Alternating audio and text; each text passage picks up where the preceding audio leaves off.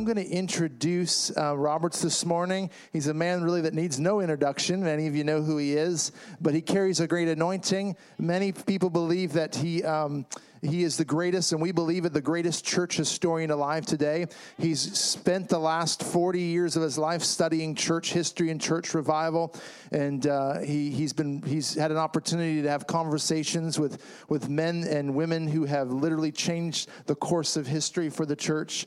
And he is a great man of God who carries an anointing that's guaranteed to make you grow. I can't promise you anything else this morning, but when you leave here, your spirit and your Christian walk will be bigger than it was when you walked in here. And so I want you to open your hearts and your minds and stand to your feet and welcome Dr. Roberts Liardon this morning. All right. Thank you, Dan. Have fun. Thank you. Good morning, everybody. Thank you. Give somebody a hug or a high five, and then you may be seated if you haven't already sat down. Praise the Lord. Good morning, everybody. Good morning. May I say Merry Christmas and Happy New Year late. So I spent the latter part of last year, just got back December 30th, in Asia about 2.5 months. I was in Hong Kong and Japan and Taiwan and China and South Korea and Singapore and Philippines. So while you were eating turkey, I was trying to eat sushi, which is not my cup of tea. I'll say it that way. Japanese know one thing, raw fish. They bring it for breakfast, lunch, and dinner. So thank God for McDonald's and Outback that has a missionary spirit. So I was so happy that Outback was everywhere this time on this trip. And so, but it's good to be back home with you and back with the church and back in America. I love the foreign field, but there's no place like home. Amen.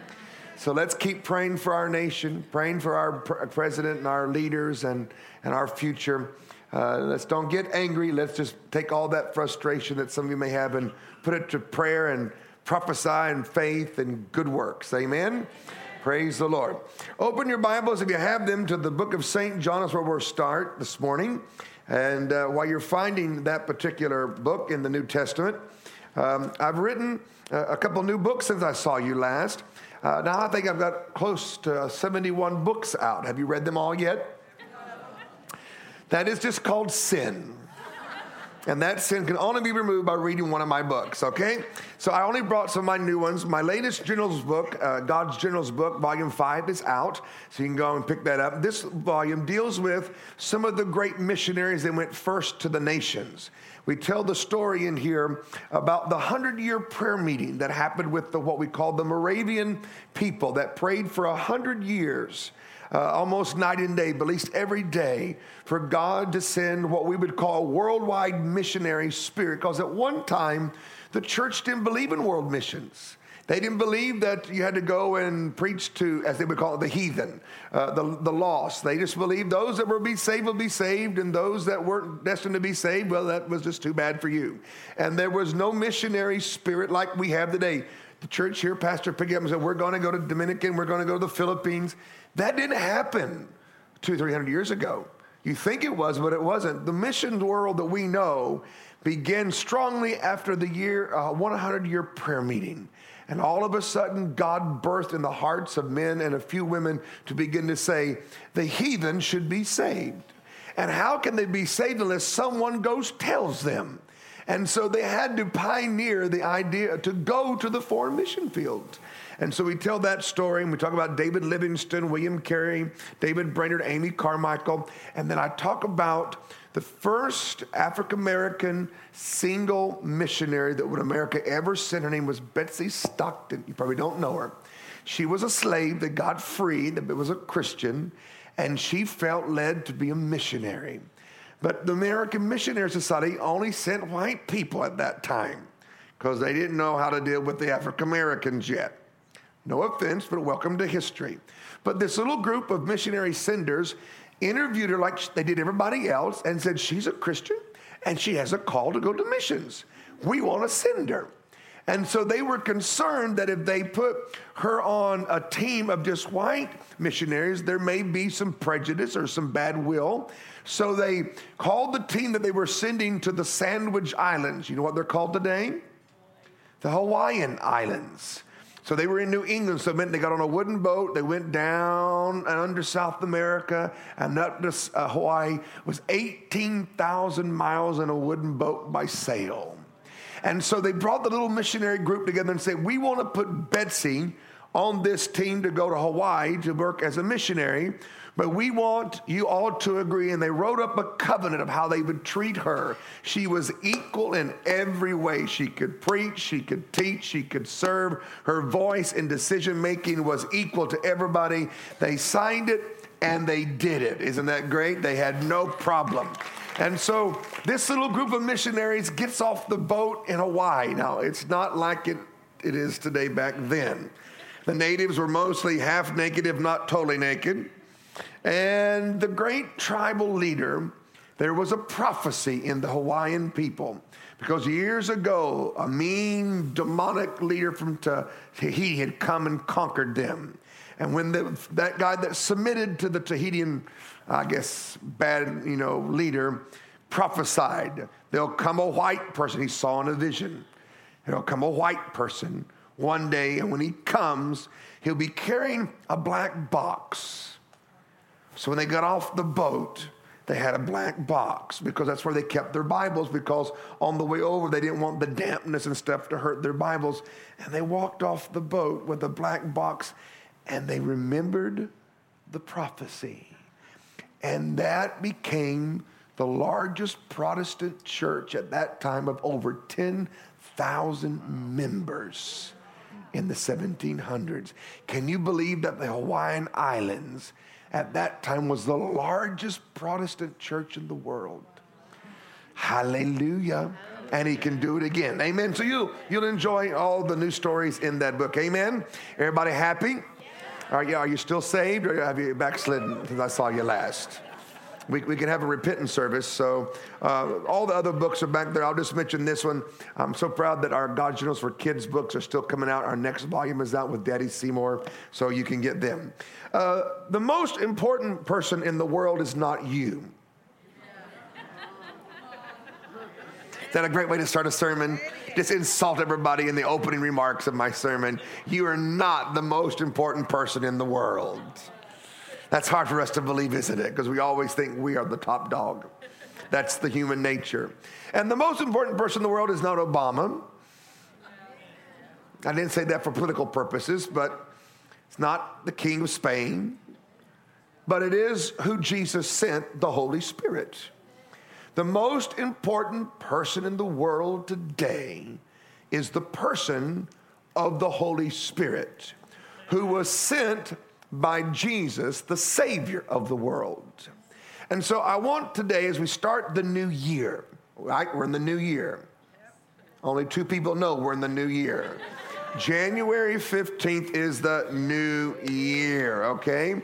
Christmas is over. New Year's came. Welcome. Oh, Jesus, help this crowd. Raise the dead today, I ask for that miracle too. All right, John 14, we're going to look at some things that Jesus said. We're going to talk about the Holy Spirit so we can have a little bit of a reminder today, because he is the person that Jesus sent. So that makes him priority in our life today. He said in John 14:16, I will pray to the Father, Jesus said, and he will give you another comforter. The first comforter was Jesus with the 12 apostles. So he was saying to them and to us, I've been with you, I've encouraged you, I've brought miracles, I've done wonders here. And so they had a security. But he kept telling the disciples, I'm a-leaving. And they kept getting nervous every time he said, I'm leaving, because they left their business, they left their families, they left everything they knew, and they joined the revolutionary called Jesus. And so he says, I'm going away, but I'm going to send another comforter. The comforter he sent to them is the one he sent to us. Amen? Same one. There's not two Holy Ghosts, there's one. Thank you for the no amens on that point. Are you sure we're in church or in the Rotary Club? We got one hallelujah. It's $5 for that one. All right. He said, I will send you. Oh, the pastor woke up. Praise the Lord. Thank you, sir. $5 for, no, you're $10. Amen. All right. Don't you love Pastor Jim? Great guy. Have you got his book yet? Yes. Now, the next, have you actually read it? Yes. Have you read the chicken story? Yes. That's my favorite story in the book. So when you go to Asia, bring a chicken on stage with you and tell that story. They'll love it. Because there's chickens all over the Philippines. And they cluck at midnight. All right. He'll send you another comforter. And he'll abide with you forever. All right? That's my first point. The Holy Spirit is not the dove like everybody thinks. I know. Here I go. The dove symbol of the Holy Spirit came on Jesus. But when the Holy Spirit came on the church, he came as a rushing, mighty wind. Sometimes some people limit the Holy Spirit by only looking at the symbolism and the characteristic of a dove as the only way the Holy Spirit works. He did not come on us in a dove symbol. He came on us as a rushing, mighty wind. It wasn't even a breeze. It was a wind, the Bible says. So it shows that he was eager to get here. He is strong in his person, and he's everywhere. Hallelujah. Amen. So we need to kind of change the symbolism of how we relate and yield to the Spirit. Let the dove be the dove, and let it be over there. And bring the wind over here. Okay? Because some of the things that you were prophesied to or that God showed you, he wanted to do to you or through you, and we go, why hasn't it happened? It may be because of how you view the Holy Spirit limits him in his working because you don't receive the other side of his power or personality, if you want to say it that way. And let me say again, he only came one time as a dove on Jesus. We have no other dove picture in the life of Jesus or in the book of Acts at all. It only came on Jesus. So when you go to a Christian bookstore and you ask, do you have a picture of the Holy Spirit? They give you a dove. Ask for a wind. Or really ask for an ox. And they'll never understand that comment. Because the creature that best symbolizes the anointing of this moment is the ox. Proverbs 14:4, this little side journey. The strength of an ox causes much increase. Not just increase, but much increase. We need much increase in our life, in the church, in our city, and of course, in our country. Amen? And so we've got to allow the ox side of the Holy Spirit to come alive. Now, if you read the Bible, look at all the time the oxen are mentioned. Ezekiel 1 of the faces was an ox. Now, you don't even go to a stuffed animal store for toys and say, do you have a baby ox stuffed animal? They don't even have that. An ox is not something people think about, but it is scriptural. It is there, and we need that side of him in the new year. Amen? But back to my verse here. When I was growing up in the Pentecostal church, we were told more of how the Holy Spirit would leave. He left all the time. I knew the 15 reasons why he would leave. Wrong music on the radio coming to church, he left. The wrong TV show, he left the house. I mean, the list of how he left was a book. And I don't find that in the Bible. I found that in my tradition.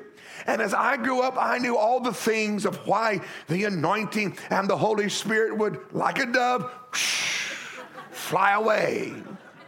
But Jesus said, he has super glue to you. He abides with you forever. So he's not flying away every moment of your life.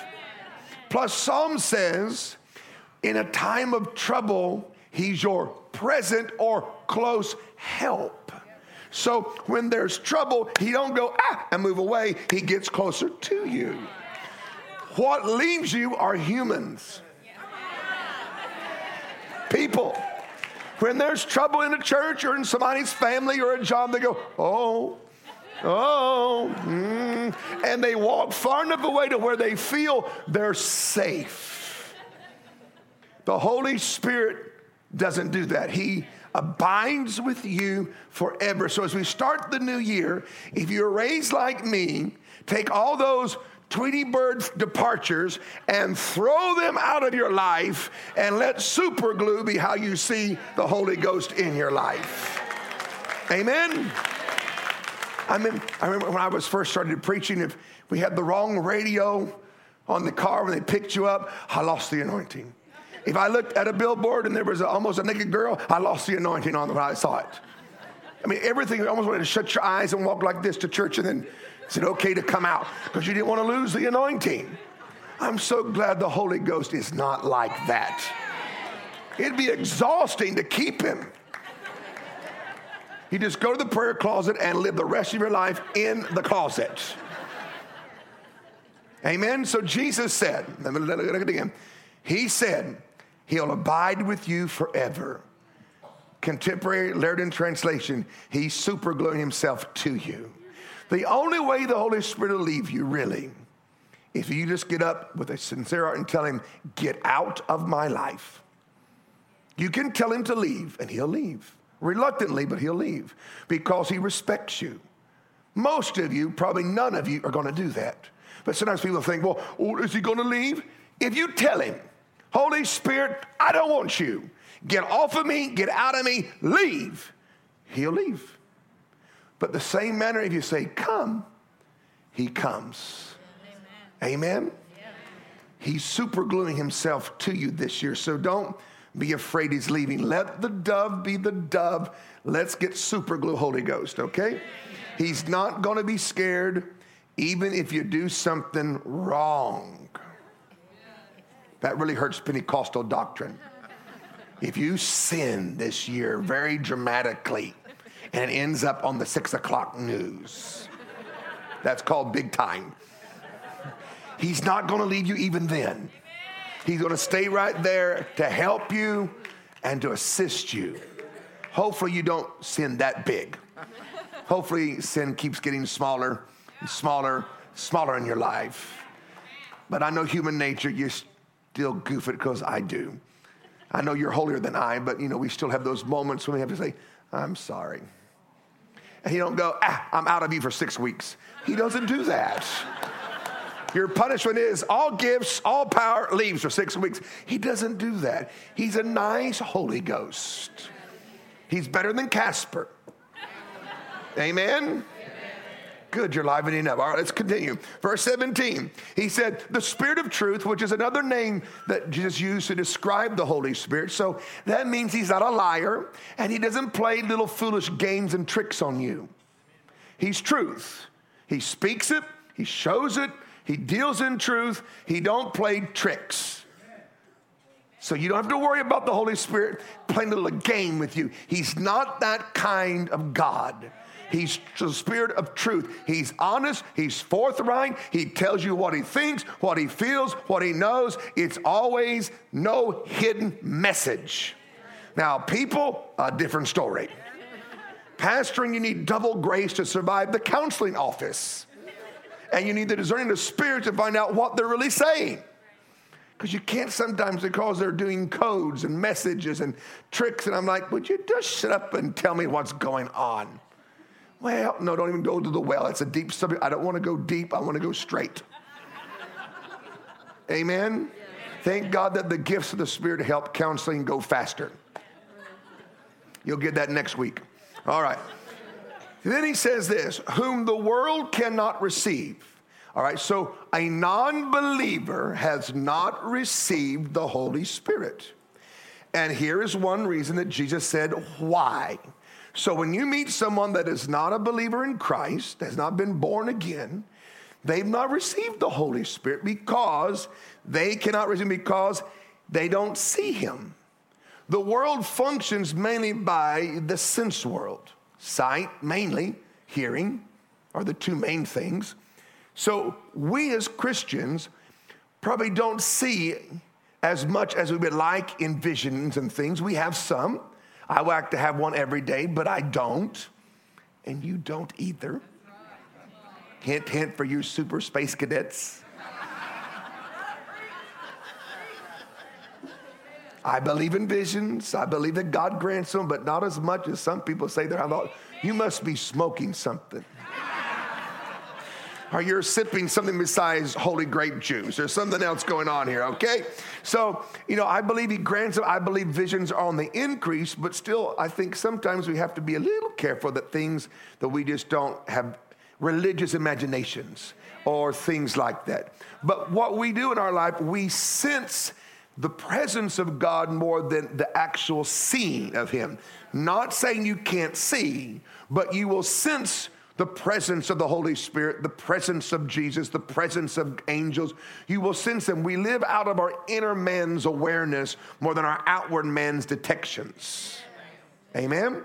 They asked Catherine Kuhlman one time, because she had a wonderful, as you know, beautiful healing ministry. And you're thinking, if anybody deserved a vision, Miss Kuhlman deserved at least once a week. She had that kind of beautiful ministry. And a newspaper person asked her, have you ever seen Jesus in a vision or, one of these type of things? She goes, I have not. I was so disappointed when I read I thought, you haven't? I thought you deserve it. I mean, of all the people I've read about, I thought you deserve at least once a month or at least once in your lifetime him glows through the wall and says hi and walks out the other side, something like that. She goes, I've never seen an angel or Jesus, but I have felt his presence. And that was almost, when I read that and I heard her say that one time on a cassette, I thought, she has a reality of him that doesn't require sight. And I thought, I wouldn't mind having it that way too, that I know his presence. I don't have to see because I can perceive, and that's more real than having a picture, even though it's supernatural. Amen? Not knocking it, but the world doesn't receive the Holy Spirit because they can't see him. That's how they live. And it says they don't know him because they don't have him dwelling in them, Jesus said. And notice he says here, and he shall dwell or be in you. So here's the great thing about the Spirit of God. He don't live in the clouds. He don't live in the wind that flows through Sarasota palm trees. He lives inside of you. That's one of the great mysteries of the gospel, that the God of the universe and the Holy Spirit that did all the wonderful things lives inside of every one of us all the time once you've received him. So he don't get mad and pout in there because of something. He's a living, cooperative, lifting, helping spirit inside of you 24/7. Amen? So this is something that is beautiful. Now, when the Holy Spirit comes in you, the first thing he does, I believe, is Romans 8:16. Go there in this verse. He tells us that we are part of God's family. Let me read the verse to you. So please open your Bibles or turn your phones on to this passage. Okay? Please know your Bible. It's all right to have experiences, but your Bible knowledge should be bigger than your experiential life. Amen? Romans 8:16, look at it, underline it. It says, the Spirit, capital S, the Holy Spirit, bears witness with our spirit, little s, our spirit, that we are the children of God. So the first thing the Holy Spirit does when he comes in a person's life, at the born again moment, is he lets you know you're in the family. You're in, I'm going to say the club, but I don't like that word. You're in the family. You are an heir and joint heir with Christ Jesus. You're connected. It don't matter what your age is, your color, your background, or how goofy you were. When you receive Christ, you're in. And all the rights, privileges, and authorities are yours, equal to the one that has lived 50 years for Christ, and you're 5 days old in Christ. You have the same equality of all the beauty, the power, the benefits of being in God's family. And to me, what is so wonderful about the Holy Spirit is he tells you that you're a part of God's family in your personal language. Now, let me qualify that. One of the great miracles of God that we don't talk about is that God speaks 7 billion languages at the same time. Okay? What I mean by that is we all have our personal language of how we talk, think, and process things. God knows how we think and process and talk. He uses our language and the scriptures to talk to us. I have a friend that is so smart, he could send a rocket to Mars and back. He's a rocket scientist. So I like hanging out with him because it proves how ignorant I am and how smart he is.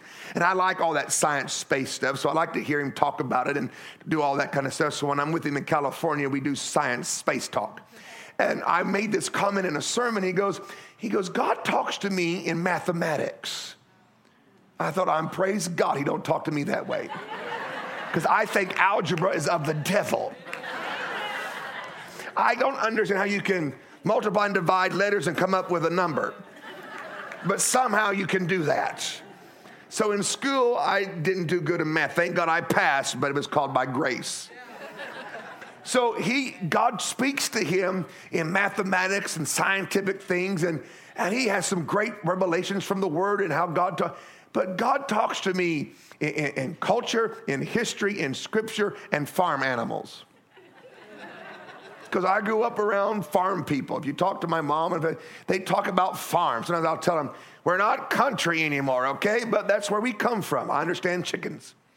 I understand pigs. I understand cows. I understand. So he'll talk to me in these kind of things or historical figures, which you may not get because that's not your personal language. God talks your language and Scripture in your language to you. So he witnesses, he speaks to you that you're in the family. And he does it on 2 occasions. He does affirm to you when you first get saved. And then he does it throughout your life when you're in a trial and the devil's beating you up and you think, God don't like me. He comes and tells you, you're still my child. And then he does it just when everything's going beautiful, just to say, you're still my child. Not because there's a crisis. He just wants to let you know he still loves you. Isn't that nice how God confirms your relationship with him, not just in a challenge, but just driving down the streets of Sarasota. He may say, I love you. You're still in the family. You think, why did I do something? No, he's just affirming to you, you're cool. You're in it. It's okay. I like when he does that. He did it to me the other day when I was flying home from Asia. He goes, thank you. I thought, what? He said, thank you. It's nicer when God says, thank you. You know, he does appreciate what you do for him. Well, I'm working for him. He does say thank you. Have you ever heard God say thank you? Is that nice when God goes, thank you? It's flying home from Asia, the eternal flight from Manila to Tampa, and then that eternal drive from Tampa to Sarasota. I wish they would shrink that road. 45 minutes of eternity. If you've flown, 18 hours, you got to drive that out. I was like, Jesus. Fix that Sarasota airport and grow it. Is that a good prayer for this year? Okay. All right. Now, let's go to Galatians chapter 5, because we're still talking about the Holy Spirit in us. And I need to move a little bit quicker. But when he comes in, he witnesses that we're his child, we're in his family. Then he starts working on your character.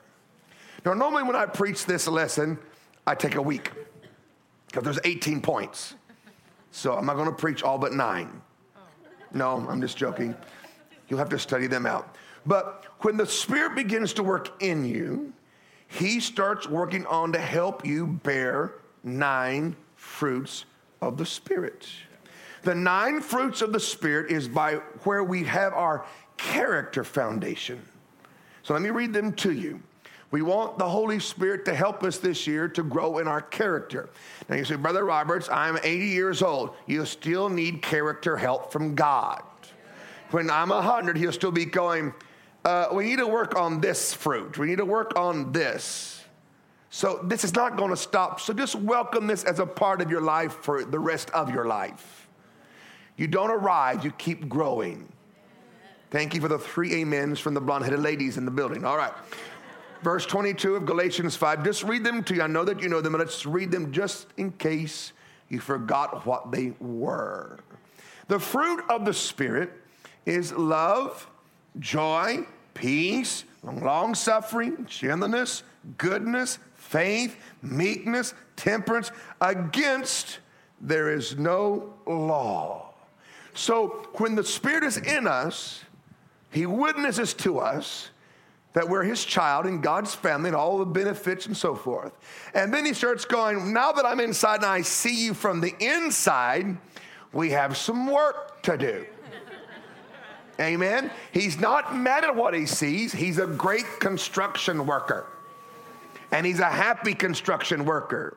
So when he pulls something out like your love walk kind of stinks, we got to increase your forgiveness and your love and forgetting when you've been done wrong, all the stuff that we don't want to deal with.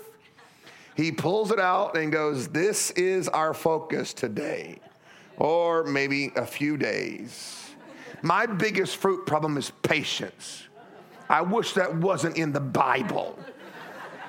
Anybody else with me in that kind of club? I want it all done yesterday. I know you're all real holy and sanctified here in the church, but there's a few areas I know when he pulls out, like, oh, not that one again. Can we work on one like joy? I like that one better, or the peace one I like better, but that patience one's like, nah. But without patience and faith, you can't inherit the promises. You can have faith, but if you don't have patience, you don't inherit. Because sometimes we're missing those ingredients of the great combinations in Scripture. So what I'm trying to express is he works on our character. He works on building our life where we bear these fruits of a living Christ inside of us. Amen? Then the Bible talks about, Jesus talks about in Acts chapter 1. Go there quickly. Go to the book of Acts. And he makes another statement about the Holy Spirit. When the Holy Spirit comes upon you.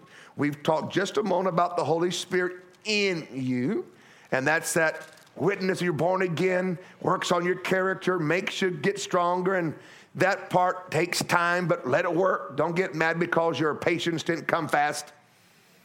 It takes time. You didn't get that joke, did you? It bombed. All right, erase it and we'll go on. All right, so, but now we look at when the Holy Spirit comes on you. So the Spirit is in and on. Everybody say in and on. Jesus in Acts chapter 1, he said, you shall receive power. He didn't say to receive power to glow or to vibrate or to soak extra time here in the front of the church. All you soakers have to get off the carpet sometime and go do something. Amen. So get empowered, get healed, get refreshed, and then go help somebody get saved. Go help somebody get healed.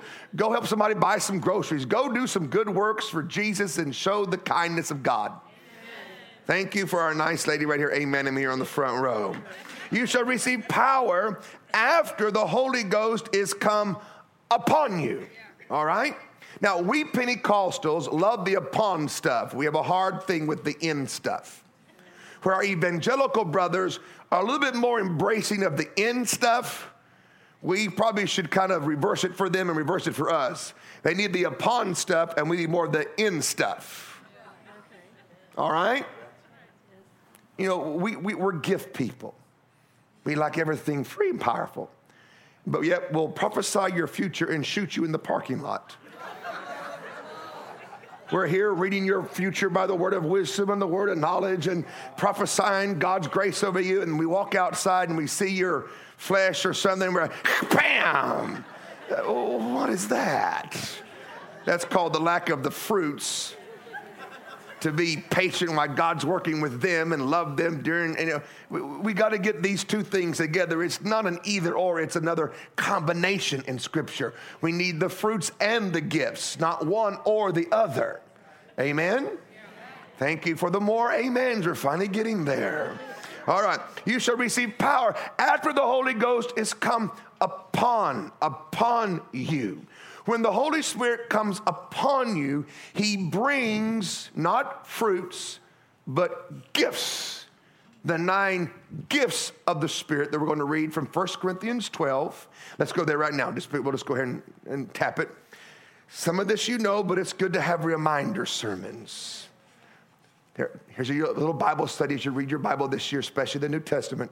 Find every place that the writer of the New Testament books would say, I remind you, I remind you, I remind you, I remind you. It's all through their writings. And you think, were they forgetful people just like you? We get busy, we get distracted. It's not a sin thing, it's just called a life thing. Things go on, and part of the job of the church is not always to pull a new rabbit out of the hat every week, but it is to remind you of scriptural truths and what God says and the beauty of God and the life that God asks you to live, to remind you, don't forget this, gird it up, be aware of it, because you get busy or you watch too many dead people walking TV shows, and you forgot to read your Bible and take time out to hear what God may want to say to you because you're enthused over the dead people walking TV show. And my question is, why are you watching it? It's called Zombies. Watch cartoons. They're better than that show. American TV has gone to a new level of stupid. I have to say, Andy Griffin still makes me laugh. I wish I could make more shows like that in a modern way. I can watch Lucy and Andy Griffin. I don't have to repent when I get done watching. Or cover my eyes like, oh, I didn't see it. It's too much work when I've been preaching all over the world, come home and have to guard myself with TV. It's too much. That's why I'm a DVD controller. I buy what I want. I control what I see. Because they sneak things in there and zap your brain, and then it runs around for 3 days. And I'm too busy to have to deal with another thing. All right, you'll get that next week too. All right, 1 Corinthians 12. All right, let's look at this last passage of Scripture. 1 Corinthians 12:7. When the Spirit comes on you, the 9 gifts come. But I want us to highlight verse 7 before I list the 9 gifts here in the Scriptures. Verse 7 says, the manifestation of the Spirit is given to every person so that there is a profiting in their life. All right? So let me break it down. The manifestation of the Spirit, the work of the Spirit, the gifts of the Spirit are given to everybody. Now, your name is all through the Bible. You just don't know where it's at. Your name is in that verse. You're an everyman. You're a whosoever. So anytime you see those phrases, just take that out and put your name in there. That's legal. That's not breaking Scripture, okay? You can do that. The manifestation of the Spirit was given to every man, you, so that there can be a profit. Now, that language, profit with all, is not how we talk today. So let me give you a thought here that maybe help that make it, to get you victory in your life, to get you to have peace in your life. He came to give you victory 100% of the time in every part of your life. That is the ultimate goal. Now, we're not all there. At least I'm not. I know you are. I can tell the holy cloud is above your head right now. But the goal of God is for us to have victory in every area of our life all the time. That's the height. We're reaching for that. Amen? So some of you say, well, I just don't believe that. Well, if you don't, that's fine. So shut up. Don't criticize us that are going, we're going to reach. We're going to believe. We're going to go for it. So don't be damping our parade. Either cheer us or go home. Leave us alone as we go for it and we reach for it. I'm reaching for 100%. If the Lord comes or I go to heaven and I only get 85, at least it's better than 25. Amen. I'm going the best that I know. It's like those lepers in the Old Testament. I always think of them when I preach something like this. The city shut them out because they were lepers, and then the enemy was in front of them. And they were sitting there between 2 bad spots. And one of the guys go, why sit here and die? We're going to die anyway, but if we walk forward, they might give us a hamburger. They might, let us live and feed us, They got up and they began to walk, and God gave them a miracle. And they had a private party until one felt bad about all that they were experiencing, realizing their friends were starving in the city. Do you think we should go tell them they can come out now?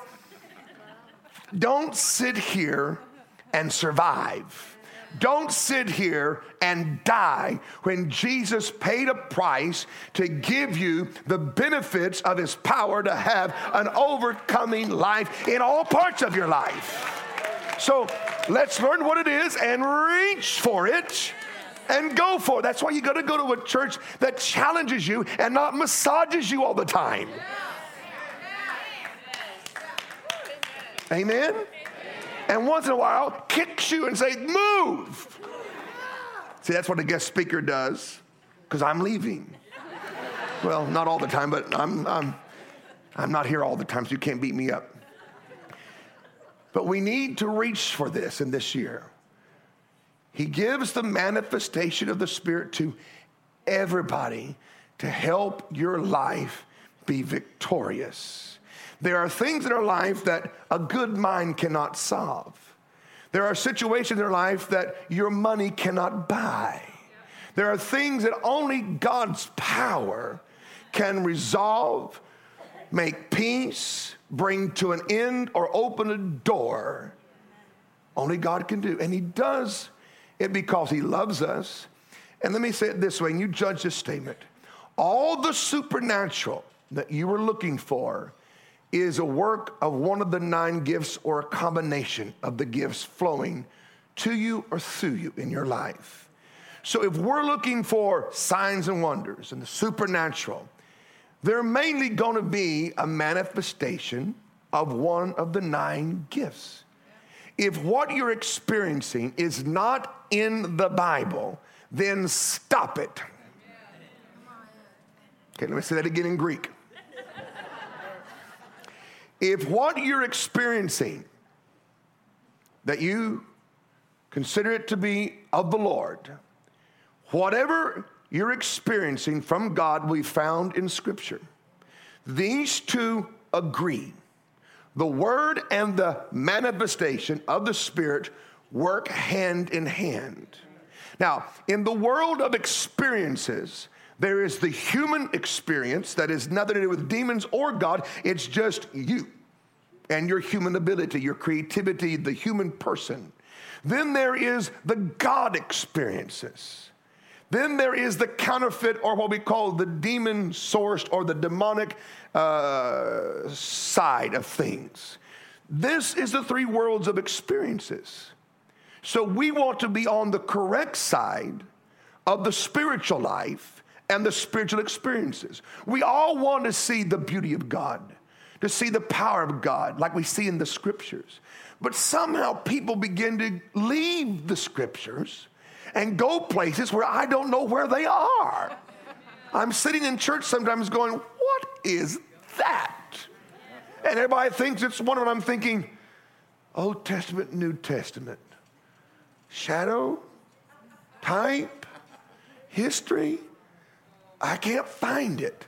And I'm a believer. I want to believe stuff. I'm not out here trying to put a damper on your experience, but I want it to be legitimate so you don't end up on Jupiter. You stay on earth and have a good life, not be one of these flaky Christians that our evangelical brothers think we're all nuts, because some of us are. Some of our evangelical brothers look at us charismatics and Pentecostals and go, these people are nuts. And I have to say, yeah, I'm sorry. Some of them are. I preach to them. I run with them. I'm like, oh, Jesus, please, please help us. But I'll say it this way.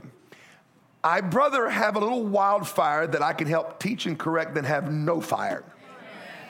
I'm more scared of no fire events than a little wildfire.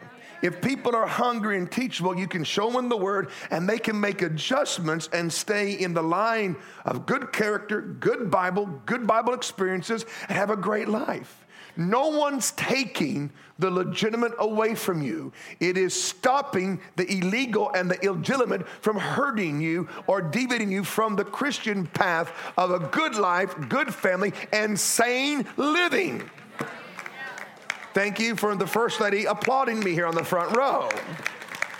See, I never get a good amen because there are so many goofy things going on that no one is addressing.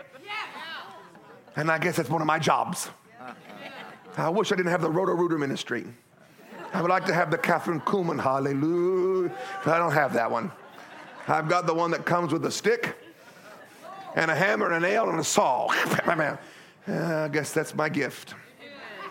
I step out and slap something while everybody else just talks about it. I believe in experiences. They are scriptural. They are for us today. They belong to us, every one of you. But they need to be the right ones that bring benefit to your life and bring you closer to God and greater in his character and his image. And it shows forth fruit that others who are not of faith will go, wow, that's pretty cool. And it begins to be a sign even to the lost that there is a living God and you can live a good life, supernatural, and love your families and raise your kids and buy groceries without having the tongues and interpretation while buying Campbell's soup. Just buy the soup and shut up. Notice I got 4 claps and the rest. Some things is not a prayer. It's just if you like it, buy it. If you don't, go get something else. I got to pray about everything. No, just buy what you like and cook it. See, this is why some of our other Christians think we're nuts, because it's like God doesn't need to tell you what soup to buy. He gave you brain cells and taste buds to buy the right kind of food that you like and eat, and just buy it. You invited me. You know? All right, let's read these 9 gifts, and I'll try to close before Jesus comes. All right? 1 Corinthians 12, 5 minutes, okay. She's my clock here today. Verse number 8, it lists 9 gifts. Now, I'm going to read them because when you talk about the gifts of the Spirit, they're the gifts of the Spirit that work in the ministry side, but also the gifts of the Spirit work in our private life. So I'm speaking today from our private life, not from the world of the fivefold ministry gifts, okay? He says here in verse 8, he gives to us the word of wisdom, the word of knowledge, the gift of faith, the gifts of healing. Verse 10, the gifts of the working of miracles. Another gift is a gift of prophecy, then a gift of discerning of spirits, and then diverse kinds of tongues and the interpretations of tongues. These are 9 gifts of power that come on you, and they come to help you get victory in your life. Now let's read this last verse here, verse number 11. But all of these gifts, all these things, work by the same Spirit. So it's the same Holy Ghost manifesting himself in 9 different powerful ways, given to everybody as he wills. So the question is, when does he will the gifts for you?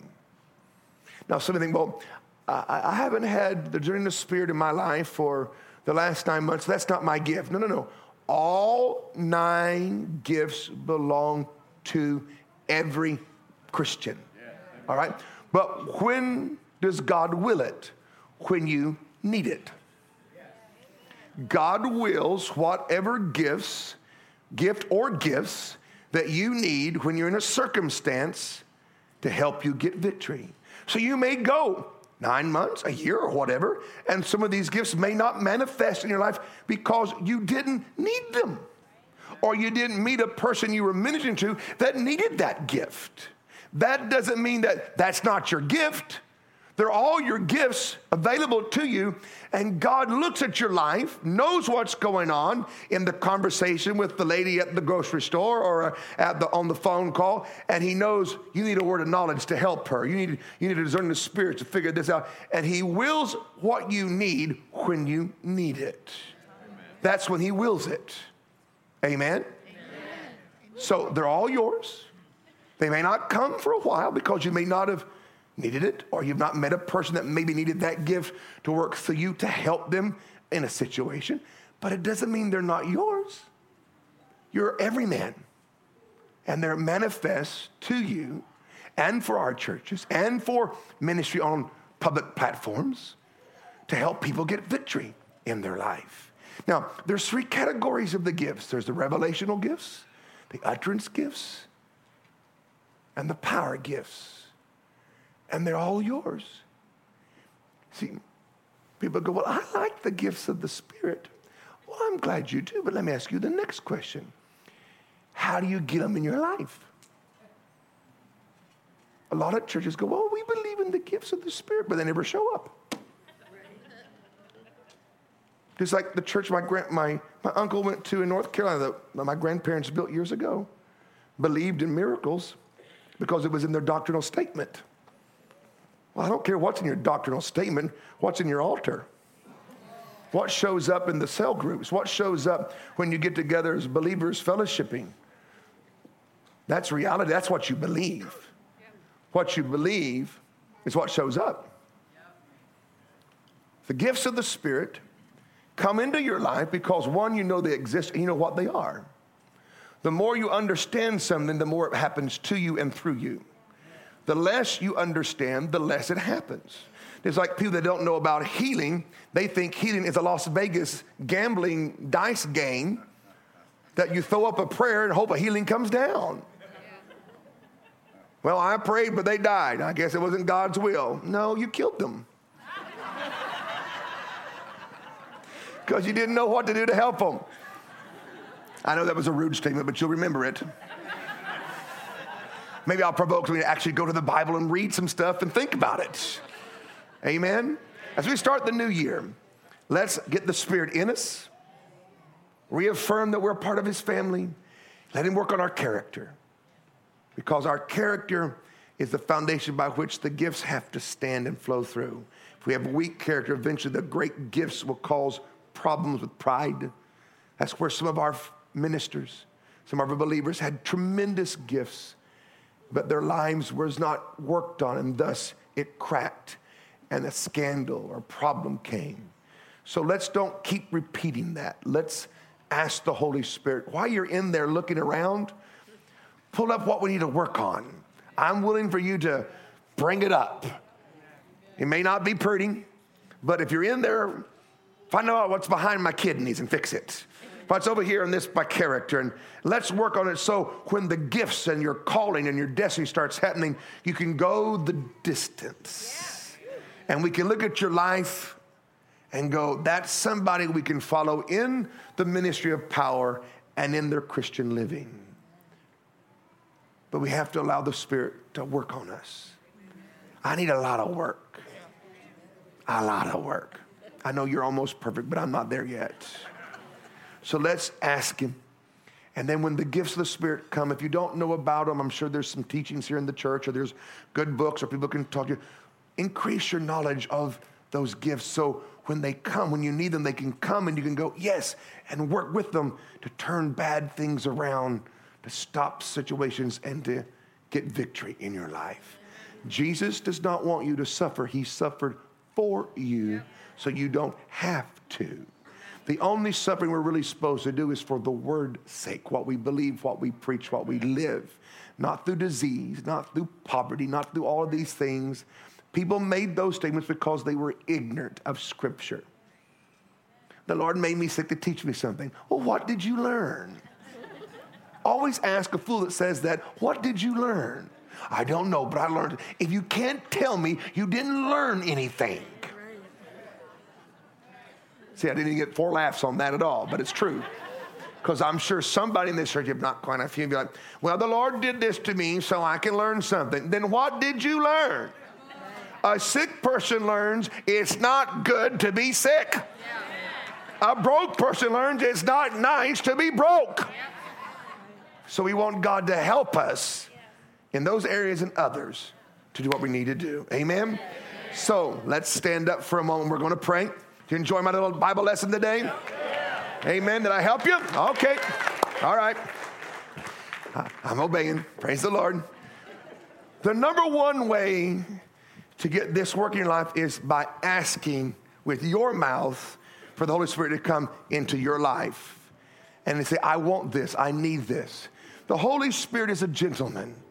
He's not a demon. A demon forces his nature on and into a person's life. The Bible says the Lord stands at the door and knocks. If you'll open, I'll come in and talk with you and eat with you and be with you. So there is a requirement on our side to ask Him. Our words open the door to our heart and our life. Not my words for you, your words for yourself. I can pray a blessing over you, but I can't really make the Holy Spirit, through my words, go into your life. That is your control. That is your dominion. So we're going to take a moment here, and I want you to ask from your own mouth, your own heart, Holy Spirit, while you're in me, help me become a better quality Christian with my character. And all those little things that you see that I've kind of tried to forget, pull them up and let's take care of them. Let's get the foundation. Let's get our character growing. Let's get it healing. Let's get it strong. So we come over and say, let your powerful gifts, when you come upon me, flow, that there's a good foundation and these two work together. We have to invite him to do both and tell him, I like the gifts. I want the gifts. Bring them in my life, in my family. So we're going to take a few moments. You can do it in English or in tongues, however you want to do it, but let's just lift our hands as a sign of reaching out to God. It's a universal sign and a sort of sign that I'm reaching, I'm surrendering. And just tell the Holy Spirit right now, help me with my character. Help me to bear fruit. I want the gifts of the Spirit also in my life. Holy Spirit, we come to you individually and even as a corporate family. And we are so glad that Jesus sent you. We respect you. We honor you. We recognize that you are alive and you are here. And we thank you that you live in us and you come upon us. We welcome both of those things we see from Scripture. Help us to bear fruit bigger and better than we ever have in our life. Let this year be a year where our fruit astounds even us as we look back at the end of this year. Help us with our love, our joy, our peace, our meekness, our patience. Help us with all of these things. And Holy Spirit, we're so happy that there are your great gifts you give us to get us victory. We like them. We want them. And we open up our lives for those gifts to come into us and help us get victory, and to flow through us to help other people that we may meet that need victory. Let the gifts of the Spirit flow in our life as a lifestyle. We welcome you in these ways. And Holy Spirit, I recognize you as the greatest teacher of all teachers. And I ask you to take the words I've said today, expand them, adjust them in everybody's heart and mind to where good comes from this message. That as they go home, that they'll think and they'll hear your voice and see things they've not seen. Teach us how to cooperate better. Teach us how to flow more fluently with all that you're doing. We welcome you and your comfort, your fruits, and your gifts in our lives today.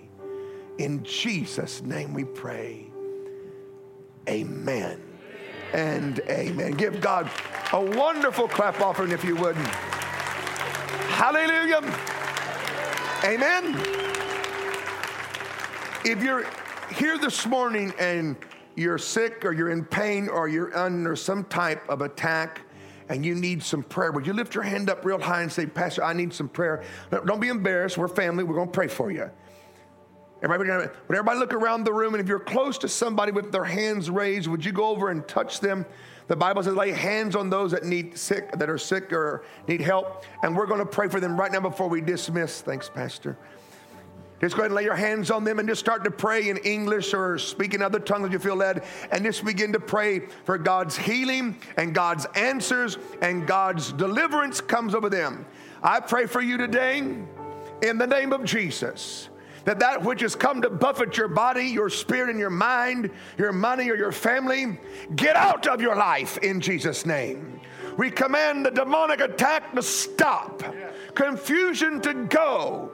We pray that your body be healed, that it functions how God created it to function. Be strong and be healed in your body. Be at peace in your mind. Be whole in your spirit.